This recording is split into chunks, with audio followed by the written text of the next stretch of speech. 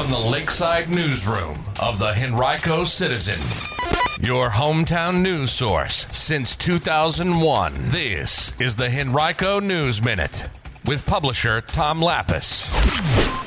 Updates on the planned construction of a Sheetz on Staples Mill Road and renovations to the Tuckahoe Little League complex. We'll tell you about both of those stories and more in today's Henrico News Minute. It's Thursday, October 5th, 2023. It's brought to you today by Miracles in Motion. And now for the news. Those planned upgrades at Tuckahoe Little League are getting a significant boost thanks to additional funding.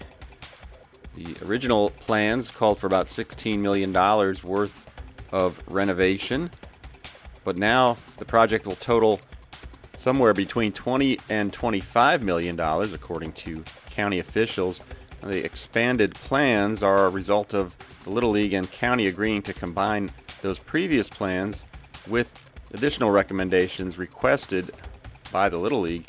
In addition to 2 new turf baseball fields with lights, a new park access road, and new entrance off John Rolfe Parkway that were all originally planned, the expansion will now fund new irrigation systems, upgrades to the current concession and restroom facilities, and spectator upgrades like covered seating areas, although it's not yet known which fields those will go on.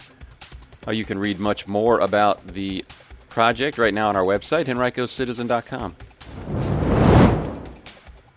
The plans for a Sheetz store on Staples Mill Road in Henrico are back in motion after being put on hold about a year ago.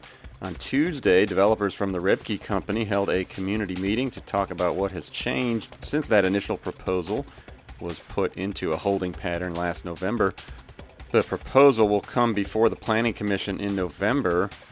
An attorney representing the developer talked about changes that had been made to address some of the public's concerns about safety, sound, and light, which include adjusted hours of construction and limit to music and speakers, as well as putting a fence on property near the homes. Now, you can read more about the proposal from our partners at WTVR TV6. You can find that article right now on our website, henricocitizen.com.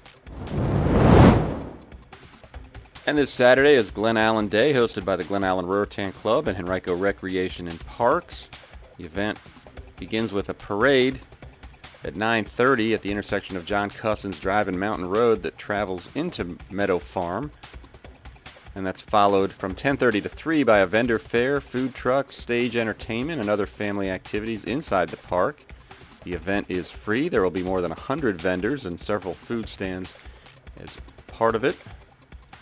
Should be a good day for the festivities, so hope you can make your way out there.